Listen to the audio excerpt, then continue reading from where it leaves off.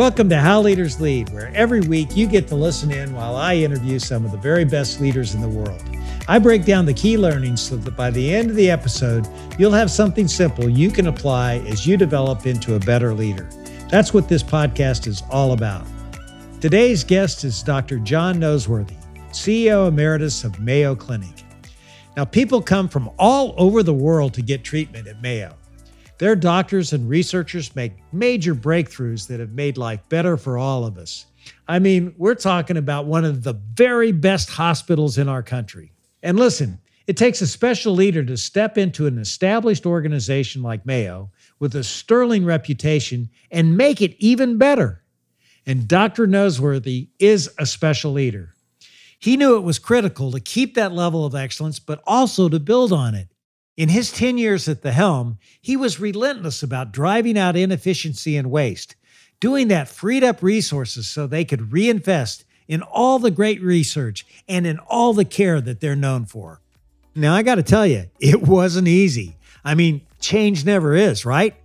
And that's especially true in an organization where people already feel like things are going pretty darn well. But a great leader drives change even in high-performing organizations. I can't wait for you to see how John does it and how you can do it too.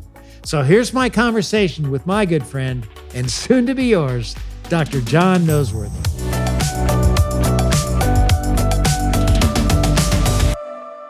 I can't wait to go deep into how you lead and how you've just taken Mayo Clinic to new heights. But first, I want to play Name That Band with you. Are you ready for this? Okay, now get ready. Here it comes. That would be Edward Sharpe and the Magnetic Zeros. I was hoping you would get that because I know your son is the guitarist on that great band. But I have to ask you before we go on, do you have any musical talents yourself? Not much, but when both the boys were little, I used to sit on the edge of the tub while they were having a bath, and I'd play guitar and sing, little kid songs to them. And both the kids grew up to be musicians. So that was good, although one's a physician. But Mark is a professional musician, as you mentioned. I'm very proud of them. How many patients has Mayo impacted? And can you give us the cliff notes of its scope and its impact? David, Mayo Clinic is about 160 years old. It was founded by a surgeon and his two sons.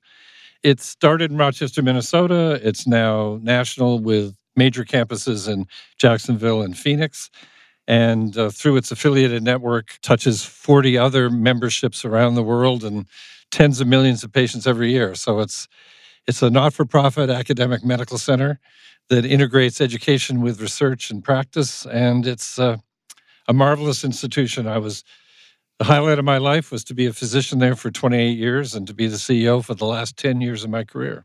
You mentioned that Mayo is nonprofit. How does that business model work? So it's a nonprofit because we have such a commitment to our community as well as to our patients, and it invests all of its earnings in education and research. There are no public options, obviously, and no bonuses for employees or CEOs.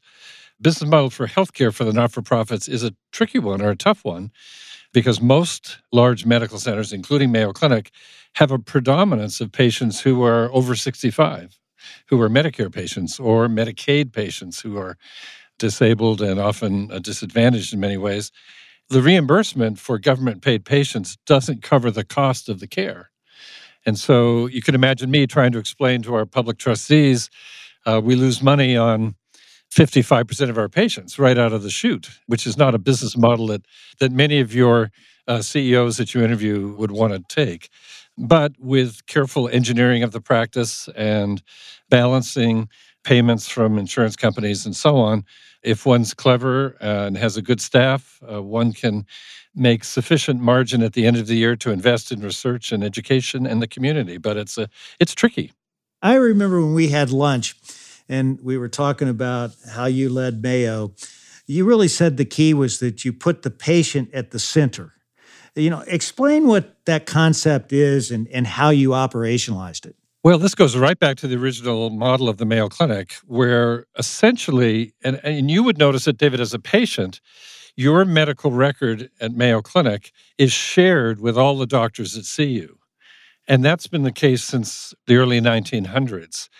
And so when a patient would come into my office as a neurologist, I could see what the other doctors had said about her earlier in the day or yesterday and so on. And we all would converge on that patient to see how we together as a team could meet their needs quickly and efficiently and in the best possible way. And at the end of the 3 or 4 days that the patient's here, meet with the patient and say, the group of us feel that this is the best solution for your problem. That team-based care has been engineered into the system for well over 100 years, as I mentioned. And it makes it a great privilege to work there because everyone is focused only on the patient and only on working together. So it's a great model.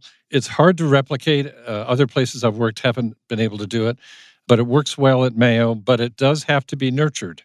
You're going into a collaboration system when you usually have people who work in silos in patient care. That's very tricky, I would think, John. And, when people come into Mayo, how do you get them to really embrace that concept? People are attracted to work at Mayo Clinic because they want to do the right thing for their patients. It's mostly a specialty practice. They want to see patients with serious and complex problems. They want to work with others, and they don't want to be worried about chasing the bills and that sort of thing. So they accept the fact that you're hired on a salary. It's a salary model. You're led by physicians, and as a physician, you will lead in your area. We see patients from about 130 countries, different countries every year. They fly in to see us because there's a serious or a complex problem that needs to be solved. So it selects very quickly for those who would rather be on a great team than be a solo practitioner. So a question, Dave, that I often get is, who's the best ankle surgeon in Delaware or on the East Coast? And medicine is set up to be a system of stars.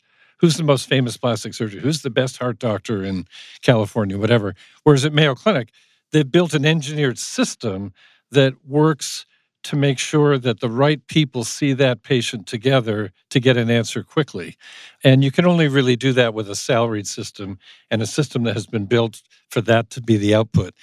When you have a complex diagnosis or a complex procedure, certainly the surgeon or the radiologist or whomever is terribly important. You want that person to be outstanding. But they generally are supported by a dozen or 15 or 20 people in the background who are waking you up, putting you to sleep, and following you afterwards, making sure that everything's working.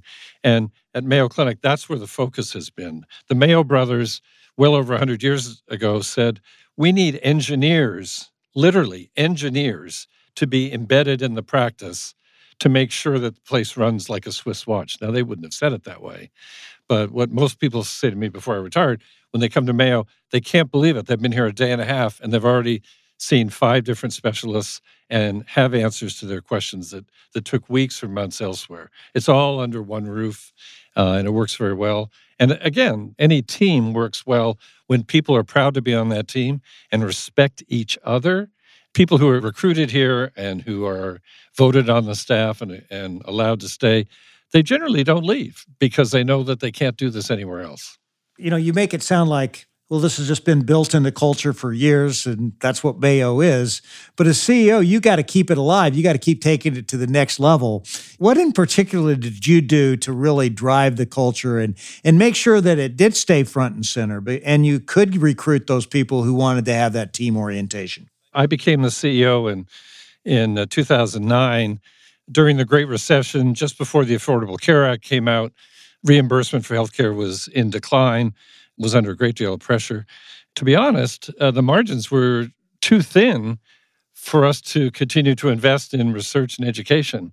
And so we basically had to do a reorg or a restructuring of Mayo Clinic to make it more efficient, drive the quality, but really drive the efficiency as well. And you can imagine how difficult that was at first blush with a group of world-famous and wonderful doctors and nurses, roughly 5,000 of them, who immediately said, wait a minute, you're going to destroy our culture. And that's literally what I was told. You're going to ruin the Mayo Clinic. And I said, no, I'm not actually. And if I do, you'll fire me in a week and you'll get somebody else. But essentially, we're going to use the culture to better serve our patients, to make sure that we're here for the next 100 years. And so again, when you lead an organization that has a rich culture, my advice to CEOs would be understand that culture and remind the staff that you get it and that they're going to help you keep that culture strong. By doing so, by literally re-engineering hundreds of practices over the matter of a decade, we were able to drive out a lot of waste, drive up our margins so we had enough margin at the end of the year to invest in research and education and in our staff. And our quality got better. I mean, Mayo Clinic always had great quality, but it got much better because people were focused on what is it that we do that makes a difference to the outcome of that patient? How can we get better outcomes, fewer infections, fewer readmissions, fewer duplication of services, and so on and so forth. And really, David, if you're the CEO and you've got 68,000 people who come to work every day with one purpose in mind of making it better for patients, it's a pretty fun job. You mentioned that you did have those naysayers that thought you were crazy when you embarked on this mission. What have you learned about how you handled naysayers? And do you have a story about that? Well, probably the best story literally is a thought leader at the clinic stood up in the auditorium, literally stood up with his hand up in the air and said, Dr. Noseworthy, and we were friends. I mean, we'd seen patients together for 15 years. He said, you're going to ruin the Mayo Clinic. You know, that's kind of like day one on the job. So you basically have to just absorb it, have a sense of humor. It's nice to be trusted and known. I mean, for me, I'd worked there forever and had seen patients with all these people, done research with all these people. So there's a vast majority realized, even though we're a not-for-profit, if Mayo Clinic operates in the red, we're not immune. We'd have to close. And then how could we help patients if we can't sustain the business model? So physicians at Mayo, salaried physicians, recruited for their excellence, didn't need to know much about the business of medicine. And so they hadn't been instructed in it. They really didn't know. People would regularly say, look at my revenues. And I'd say, yep. Would you like to look at your expenses? Why? Is that important? Yes. We're actually losing money on your practice, but I've generated this and that, these bills or whatever. So physicians, they're not stupid people, as you know, but they're not primarily business people. And if they're working at a place like Mayo, where they are protected from the business model, they need to be instructed. And so you take a step back and you reevaluate with them.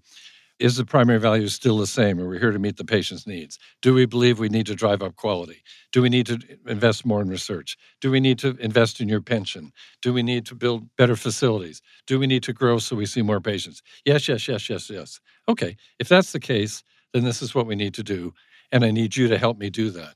The other thing that I think is really important when you're leading a culture-rich institution is to make sure that folks know that likely that your organization has done this before.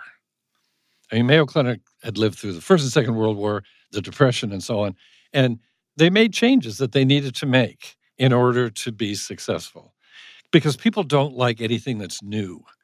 And that person said, you're going to ruin the place. I said, well, we did this during the Depression, and it worked.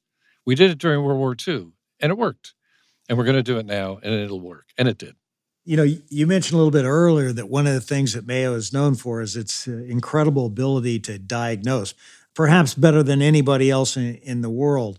Is there a story along those lines that you're particularly proud of? That was the highlight of my life as a CEO because literally every day I would come home with 3 or 4 stories about what great work people were doing, doctors and nurses working together and so on, finding answers that had been elusive. And sometimes the answer comes from a particularly careful physician. Often it comes from a team of 2 or 3 different specialties looking at the same problem together. What I found when I moved there, the cases that came to Mayo were so complicated and so unique that before long, I was seeing cases I had never seen before. Now, in my field, as a neurologist, was multiple sclerosis. I'd seen lots of multiple sclerosis patients, obviously. But when I came to Mayo, I was seeing all the rare diseases, and I'd see 50 or 75 of those a year that mimic multiple sclerosis. And I was able to say, gee, This isn't multiple sclerosis, it's this other condition because I've seen 5 of those. When you're surrounded by people whose practice is rich with all these unusual cases or unusual presentations of cases such as this, answers come very quickly. One thing we did, just as an example for anyone who's spent any time in healthcare, in neurology, if you were seeing a case that was really a puzzle, or it was really a wonderful case to teach other people on, I would ask my patients, do you mind if I bring in 3 or 4 of my colleagues for about 10 minutes and let them see you and ask you some questions? And of course, every patient said, of course. I would love to see some more doctors looking at me as the subject of their interest. And so I'd pick up the phone in those days or buzz the desk and say 1,000 in my office. The term 1,000 meant Noseworthy's got a hot one. Come and see it. And literally within 3 minutes, there'd be 4 or 5 neurologists or graduate students, whatever, at my door. And I'd say, this is Mrs. Jones or Mr. Jones. He has this problem. I can't figure it out. I've never seen the eyes move like this or the tremor like that or walking like this. Can you help me? And we'd walk the patient up and down the corridor, ask a few questions. Or I think this patient has this condition, which is a canary. It's extremely rare. What do you think? So that patient would benefit literally at no charge over a period of 10 minutes to get 5 other opinions. And that allowed us to solidify the diagnosis really fast and really well. And I can't do that at other places.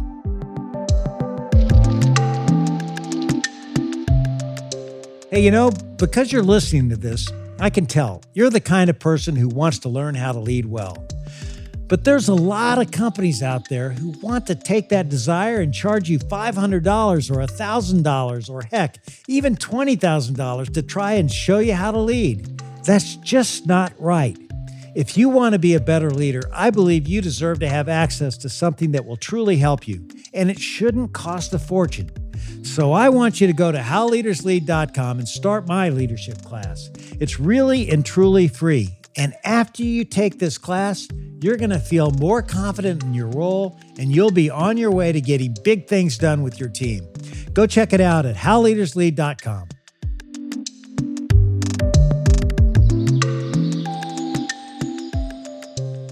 One of the other things that, as I understand it, you were a big driver of was holistic medicine. Explain what that really is and how you drove it at Mayo. Well, I didn't really have to drive it, David, because it was getting a lot of attention from many of our staff. It always had, but again, it was becoming a little bit more mainstream. And people whose interest in wellness and disease prediction and prevention, we had lots of those experts. And so we brought them together to work differently to try to predict and prevent illness. That led to the Center for Individualized Medicine, where we began to use genomics and other technologies to find why this family has so many problems in it and so on and so forth. We then kind of industrialized that concept with special clinics for diagnostic puzzles or diagnostic problems. And those would be seen by a panel of experts in this area who would try to solve the problems and provide best advice to patients. So it was an amplification of what had been done for 100 years with, of course, the ideas would come to me and I would just operationalize it with my team and let these good people do their work. You're a very humble guy, Just let these other guys do the work. But that's your real mindset, isn't it? It's really to turn it over to people and give them the challenge and go for it. That's the whole story. That's the whole story, David. You've written about this. You've written a book about this. Take people with you, right? I mean, but if you look at my career, I've had a wonderful career, but essentially I realized at a pretty young age that I was bright enough, but I'm never going to be the brightest guy in the room. But if we wanted to make a difference, if I was going to be smart, I had to be able to recruit people around me who had a common interest, a common vision, and how are we going to solve this problem? And I realized at a very young age, that was something I was good at, not the ultimate solution, but coercing friends and others to work together. And so when Mayo Clinic approached me and said, we'd like you to visit Mayo Clinic, a good friend of mine said, "Oh, I hear you're moving to the Mayo Clinic." Literally. And I said, "No, I'm not." He said, "Yes, you are." And I said, "No, I'm just going there to give a lecture." And he said, "John, you're going to go there. You're going to fall in love and you're going to hope they recruit you." And I bet they do, because that's kind of how you are. You like to work with other people. You're not trying to do it all on your own. And he was right. And it was the best thing that ever happened to me. Mayo, as you mentioned earlier, it is a global destination for health and wellness and for healthcare. And how'd you go about building awareness of your capability and become a global destination? So it already was. And in spite of the fact it's in Rochester, Minnesota, and now in the last 40 years in Jacksonville and Phoenix, but the mothership, if you will, is in Rochester, Minnesota. People have been coming from all over the world to Mayo Clinic forever, in spite of the fact it's never been easy to get to. But here's the thing. Mayo, when I joined it and when I was working there the first, 15, 20 years, it's been a very quiet institution. It never talks about itself. It never advertises. I remember was a young man going to the CEO and saying, people don't even know we do research here. They don't know about all the wonderful things. And the answer was, oh, they'll find out. Well, what happened, if you go back 15 years, healthcare, especially the competition for these fly-in patients that you're describing, global destination, people coming from all over the world, it's much easier to go to Germany, or it's much easier to go to Boston or to Cleveland or to Los Angeles and so on than to go to Rochester, Minnesota. So literally, David, I went to the trustees and said, I think we're going to have to start to talk a bit about what we do. We're going to have to actually tell the world what we're doing. And when I went to New York and was interviewed by the newspapers there and so on, they said, Mayo's always made us guess what you're up to. And I said, well, in today's world, I don't think that's to our advantage. We should just tell you what we do and see if that helps you find us more easily.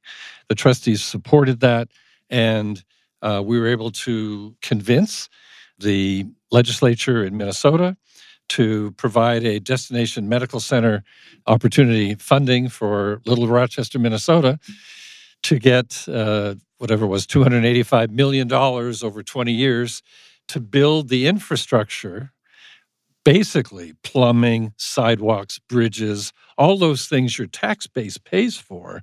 But when you're a small city, you don't have the tax base to do that. And that was to build up and make it easier for Rochester to grow and have the amenities for patients from all over the world, restaurants, culturally appropriate hotels, that sort of thing. So that was a big initiative, and that's gone extremely well. But the reason people come is because you have the highest quality in the world, and you're the highest rated healthcare organization in the world. And so that drives patients, especially from Europe and Asia and so on. Well, you were really smart to go after that, because you can have all that if people don't know about it. It's hard to go after it, and it obviously worked for the community and for Mayo. Let's shift gears a little bit. I want to take you back a long ways, John. Maybe not that long, but you go back to your prep school days. And one thing I was surprised to learn in my research is that you struggled academically, and you even said you struggled mightily to fit in. What kind of impact did that period of life have on you? Probably the best thing that ever happened to me in my life was that I had a whole bunch of failures early in my life.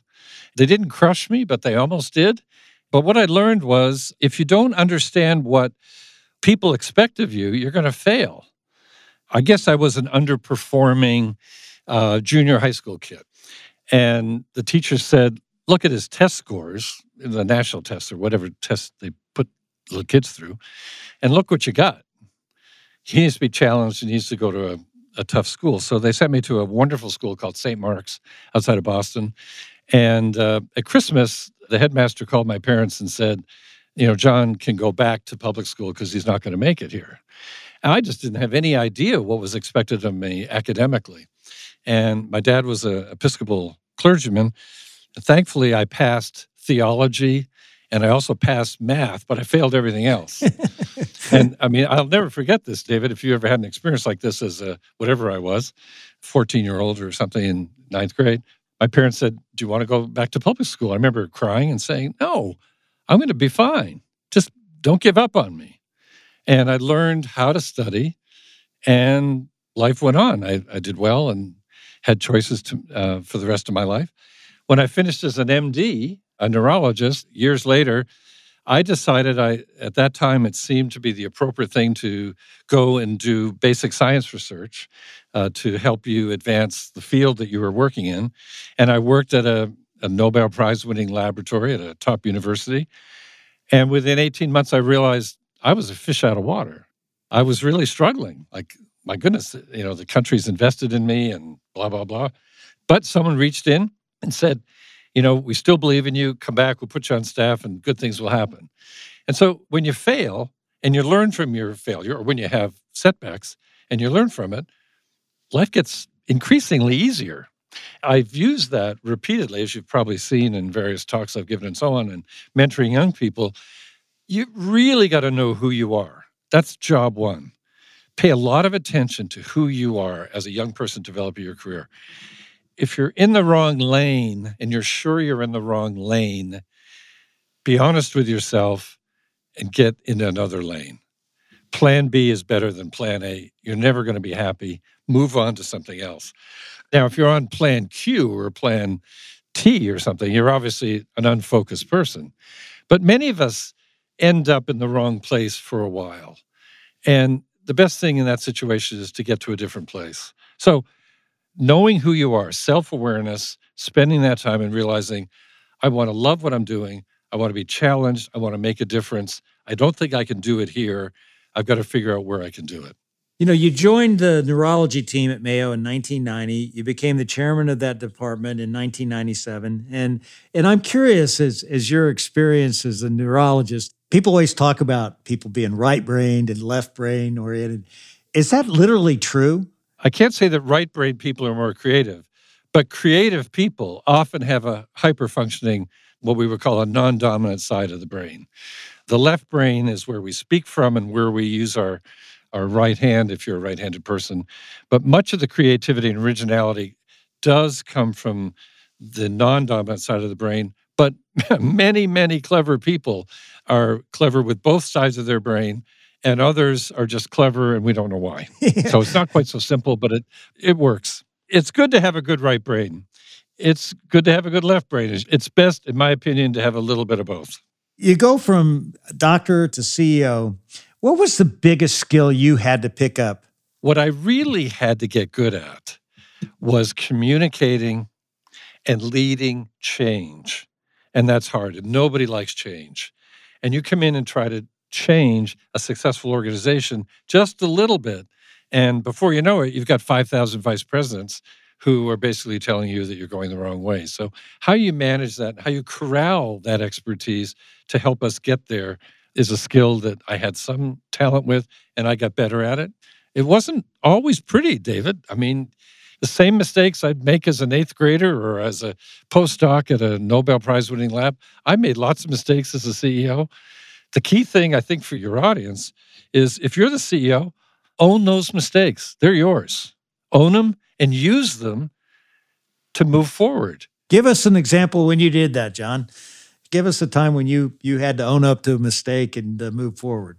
Going back to the earliest time of my leadership, 2009, 2010, we were experimenting with that holistic message that you talked about and bringing the public in. If we got the public involved in their health and their health characteristics, could we help them be healthier? And so we said, well, let's do an experiment. Let's open an office at the Mall of America in Minneapolis, where there's just literally millions of people from all over the world walking through every day, lots of traffic. And we put all these offerings in place for them as consumers and said, would you like to have a health evaluation? Just as an example. Would you like to do that online? Would you like to get involved? And it turned out that although people were talking about it, the marketplace wasn't ready for people to invest in their own healthcare. Does my insurance pay for this? No, but it's $65, and we might find out if you're going to develop cancer. It's not a lot of money. No, I don't want that, but I'll buy a hat and a cookbook, and out they would go. And literally, it was just incredible. We had all these wonderful things, but the market wasn't ready for people to do. So we had to close it. And people said, oh, you made a big mistake at the Mall of America. It wasn't a big mistake. We invested a few $100,000. Someone told me that's market research. That's what we were doing. And the market wasn't ready. The dogs didn't eat the food, so it wasn't dog food. Whatever. Move on. You became CEO really at the height of technology just really, really taking off. And you talk about change management. And I know you were a big advocate for telemedicine, and you had to get Mayo to really become much more technologically savvy. How did you take people through that change? Or am I overstating the case? Yes, I was the CEO when that was coming on board. That's another great example. From everything we learned, we thought the world would want to have a relationship with Mayo Clinic remotely, even if they never came. And we had a goal to see, I don't know what it was, 200 million people a year remotely. A big audacious number, a big change. By having the technology in place to have a relationship with people in China, in Alaska, in South America, whatever, number one, there was no sustainable business model for that. Nobody would pay for that. So that was not going to work. And number two, I'll just say it, the doctors really didn't like having a relationship with patients that they could only see on a video screen. They preferred, physicians are very patient-oriented, very people-oriented. And we said, well, look, rather than the patient take 3 days to come and see you or the whole afternoon off or whatever, we could do it remotely. And the physician said, I'd rather see them face-to-face. And we said, yeah, but you could see more patients at shorter time, and the patients wouldn't have to have any expense. They could do it from their living room.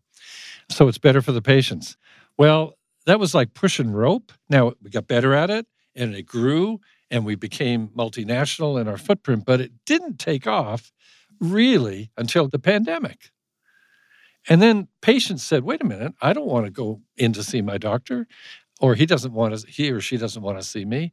The pandemic really, really advanced that. And as you and your listeners know, it's really helped the medical profession reach the inner city, reach the rural community much better through technology. But it was hard at the beginning because the market wasn't ready for it.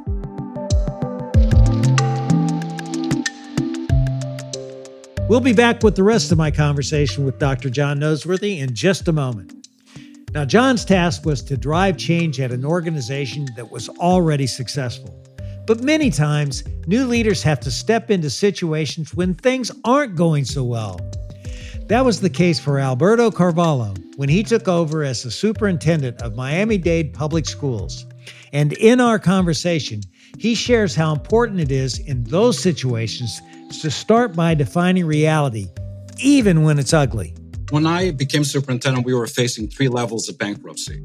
For me, incredible challenge, but quite frankly, was a diamond of an opportunity because things were so bad, anything we would do, we could blame it on the economy, we could blame it on circumstances around us outside of our control.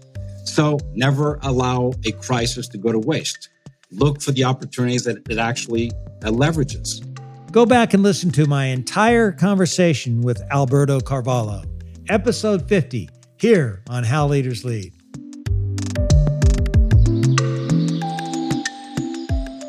You mentioned earlier, you do have this incredible management challenge. If you get these people who are so talented, let's take these heart surgeons, they're the rock stars. I mean, they're at the very top. And, I've been around a lot of rock stars in hospitals, and there's some big time egos there. And you got to have them to go in there. I mean, to operate, you want somebody that's very confident. Does a story come to mind where you really brought somebody into that team mode who you didn't know would get there? Well, I think, as I said earlier, the system identifies people who will flourish in an organization like Mayo Clinic.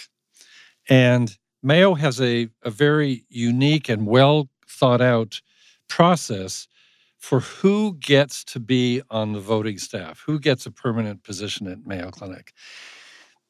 And nobody gets to be on the staff with a voting position and a full member of the staff until 3 years has passed, 3 years of working at Mayo Clinic. So if we recruit someone from away, even if they're very famous, even if they have a large administrative position elsewhere, they're still not a member of the staff until the staff votes on it 3 years down the road. And so literally, if they don't fit in, most of them who won't fit in will self-select. They'll say, wait a minute, I'm really more about me than about us. They don't say it that way, but either we identify it, the peers identify it, say this person doesn't fit in, or at the end of that period, it's just not going to work and they don't come on staff. It's unusual. It's not unheard of when you have 5,000 physician scientists that some folks who are there for 5 or 10 or 15 or 20 years occasionally are a little more individualistic than you would like, or a little more creative than you would like, or a little more opinionated than you would like. But bright, creative, innovative, entrepreneurial people are also critical for the lifeblood of an organization. So you have to manage those, but we really don't have a big problem with ego on our staff. And equally importantly, we haven't talked about this, David, but the members of the Mayo Clinic Board of Directors, the Board of Trustees, are who's who of thought leaders in the country or in North America. And I won't list them, but I remember I was giving a talk at a fancy place, and someone said, how do you manage the egos? You have the most remarkable group of people on the Board of Trustees at Mayo Clinic. How do you manage their ego? And I said, to be honest, they check it at the door if they even have one. Most of the people don't have an ego problem amongst this group, but a few of them are pretty strong. But when they come to work at Mayo, they're coming for the purpose of the place. They really are. If they're going to invest that kind of time and energy, they're driven by the purpose. And that mission of Mayo, the primary value of the clinic, the needs of the patient come first, drives people to want to work there. And they're surrounded by people who believe that. And so it kind of takes care of itself. You act like that, and people look at you and kind of go, that's not a very good answer. Mayo has such an incredible system, it seems like. But the success of this system is contingent on developing the next generation of leaders for sure. How's leadership development scaled throughout the organization? When I became the CEO in 2009, when I was named to be the CEO, Mayo did not have a very formalized leadership development program, as most companies now do, the war on talent, all the things that we know about. And as soon as the announcement was made, as soon as the board voted, this person, who I won't name, called a meeting of just the public trustees and me. And this person who was not the chair of the board, the chair was Jim Barksdale, so it's a peer of Jim's, but it wasn't Jim. This person said, Dr. Noseworthy, we don't know who you are. And we don't know if you're going to still be here in a year. But if you are, a year from now, we require that you have built a leadership development program so we never have to do this again. We never have to pick somebody who we don't know, who hasn't been adequately vetted and tested. So I left the room and said, well, that went well. He said, I got a year, whatever. So at that point, I went to the team and said, I don't know what a leadership development program, who's got the best one? And we found who had the best one, and we brought them in, and we put in place what has evolved to be a really good leadership development program. And for 250, roughly, this is before I retired, I don't know where it is now, but for roughly 250 major leadership positions, we had a ready now, ready in a year, ready in 3 years, all the sort of things that all major companies now have in place.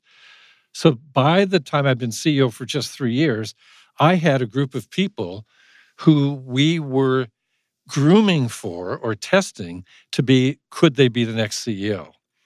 And so when my time was over, the trustees who were charged to find my successor already knew people, and they'd been tested with big assignments, just like you get in a Fortune 500 company. What would be your message for first-year medical students? First-year medical students, I would say, for the next 3 years, spend your time on two things. One, be honest. Who are you? What do you want to do? What are you good at? What are you interested in? be really focused on you yourself, because you got to get it right for all the reasons I mentioned earlier. If you're in the wrong lane, it's not going to work. And number two, be patient. Young medical students, it's stressful. And they may say, oh, I want to be a pediatrician, or I want to be a neurologist, or I want to be a heart surgeon. That's what I'm going to be. And they close their mind. So be patient and try to make sure that that's going to be a match for who you are. Some people are innovators. Some people are entrepreneurs. Some people are basically caring people. Some people are basically technicians. You got to get that right. And I think that's good advice no matter what career you're in, absolutely. John, this has been a lot of fun, and now I'd like to have a little bit more fun with my lightning round of questions. Are you ready for this? We'll see. We'll see, right? What are 3 words others would use to describe you? Well, he's determined and resilient. I think they kind of go together. He's crazy about his family, and he's a champion of others. He's a cheerleader for other people. If you could be someone beside yourself for a day, who would it be and why? Oh, any day with Winston Churchill would be great. I'd like to have 6 months from May to October 1940. I'd like to be right there with him during the Battle of Britain. Why? Because I'd like to see how you handle really tough stuff and come out on the other side, because that would have been a good training for me. What's your biggest pet peeve? Oh, insincere, cynical people, passive-aggressive people. You're a Canadian by birth. What's something about Canada you'd only know if you're a Canadian?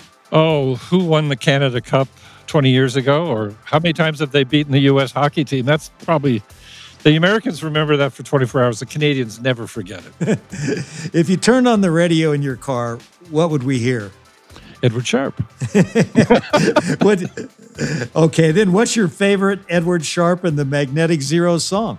Nobody knows the song, but it's a song called Mayla, M-A-Y-L-A. It's a young girl's name. It's the daughter of one of the musicians. It's my ringtone. So every time my phone rings, this wonderful song comes on. And David, it's funny, I'm a slow learner, but every time my phone rings, I think, oh, I love that song. And I say, wait a minute, I got to answer the phone. That's funny. My son's got a great guitar riff in that I just love. Doctor, what's your favorite quote?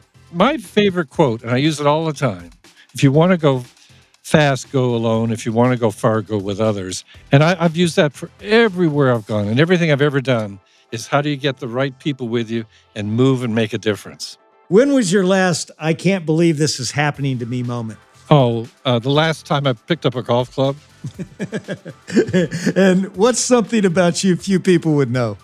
Well, I took a painting about a decade ago, and no one's ever seen anything I've painted except my family. And I'm late life learning to play the piano because I've always wanted to and never had time. That's the end of the lightning round. You can relax now, but you've been married to Patricia for almost 50 years. Yeah. What's made that relationship work, even in seasons when I'm sure it was difficult to keep family a priority? I mean, you had a 24/7 job for a long time. Well, Pat and I, we were lucky. We met when we were 17, and we basically grew up together. And I think we complement each other. We have different styles. And she's really smart and really perceptive, and we trust and we like each other and we love each other. It's been great. We were out sitting out back in the evening just before I became the CEO, I think. Pat said to me, "You've changed," and I was like, "Oh my God!" If that'll make when your wife says that, that's like the blood turns cold. And I said, "That doesn't sound good." And she said, "No, it's not that. I married you. You wanted to be a doctor. You enjoyed that. Now you've spent the last number of years getting ready for and going into what essentially is running a large business." And she said, "You're taking that on with the same enthusiasm and you really enjoy it?" And I said, "Well, what's your side of that story?" And she said, "How lucky we are. We've had several careers together. That's kept everything fresh and interesting." And of course, she's the person who I would talk to every day, every night, and ask her what I should be thinking and should be doing. And she would speak truth to me. And that's awesome. I'm a lucky man. And you have 2 sons. What's a big lesson that parenting has taught you? Well, we should ask Pat, because you could imagine, David, if I had a do-over, I'd hopefully have more time with my kids. We're lucky. We have two wonderful boys. Love them and let them go after what they want to go after. Peter decided he wanted to have a career in medicine. And as we've talked a bit about, Mark decided he wanted to be a musician. That wasn't the easiest thing in the world for me, David, as a young physician, because I knew how many talents he had in addition to music. But believe in your kids, support them, and love them. Listen to them. Let them go. They're going to be fine. That's worked for us. What's your unfinished business? This is really serious. The question I got often when I was CEO is, when will the United States have a sustainable, affordable, high-quality healthcare system that's available to the public? And my answer, it used to be very long, David. You can imagine as a young CEO. By the time I finished, I said, when it becomes a national priority.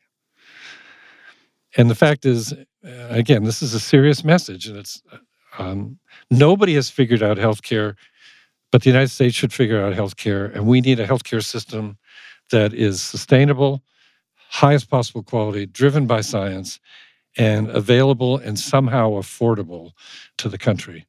And there's nothing I would rather work on than that, but it's not a national priority. And I'm very proud to be a physician in the United States, don't get me wrong, but that's an unfinished business. Someday the country will figure it out, but it hasn't got it figured out yet. What would you do if you could wave a magic wand? What would you do? I would bring all the parties together. I would put physicians and patients at the center of that, because I think they know the most about what they want in healthcare and how they can deliver it. And then I would bring in the life science companies and big pharma and the universities and the government and say, okay, how do we create that? It has to be a win for everybody, but you can't all win in everything. We're all going to have to give a little. Nobody wants a system quite like this country or that country or this country or that country, but nobody wants the system we have here. We have unacceptably high maternal mortality. We know that. It's one of the worst in the developed nations. We don't have full access to healthcare on an equal basis. There's just a long way to go. I think that's a really important issue for this country to solve, and I'm sure they will, and I would love to work on it, but no one's ready to take that on. I'll wrap this up with one last question here. What's one piece of advice you'd give to aspiring leaders? I think they really need to learn how to listen and then learn how to communicate. But learning how to listen is really important. I mentioned it already. Be courageous enough to own the failures and credit others with success. Success has many fathers, and make sure people know that, many mothers and fathers. I think that humility and that attention to listening well is really important. And David, I had to learn that. I got better at it, but I had to be pretty focused on learning how to do that. It's not easy. You know, Doctor, I would say you learned it very well. And the mark that you've made on the Mayo Clinic and the world is something that I think you should be very, very proud of. And you're admired across the industry by so many leaders because of the kind of impact you have. And I want to thank you for your service to our country, to health, which is important to all of us, and for just being such a hell of a nice guy.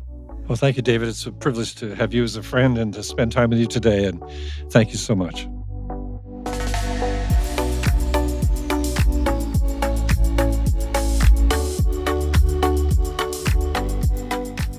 Well, it's clear to me that Dr. Noseworthy was exactly the change agent the Mayo Clinic needed.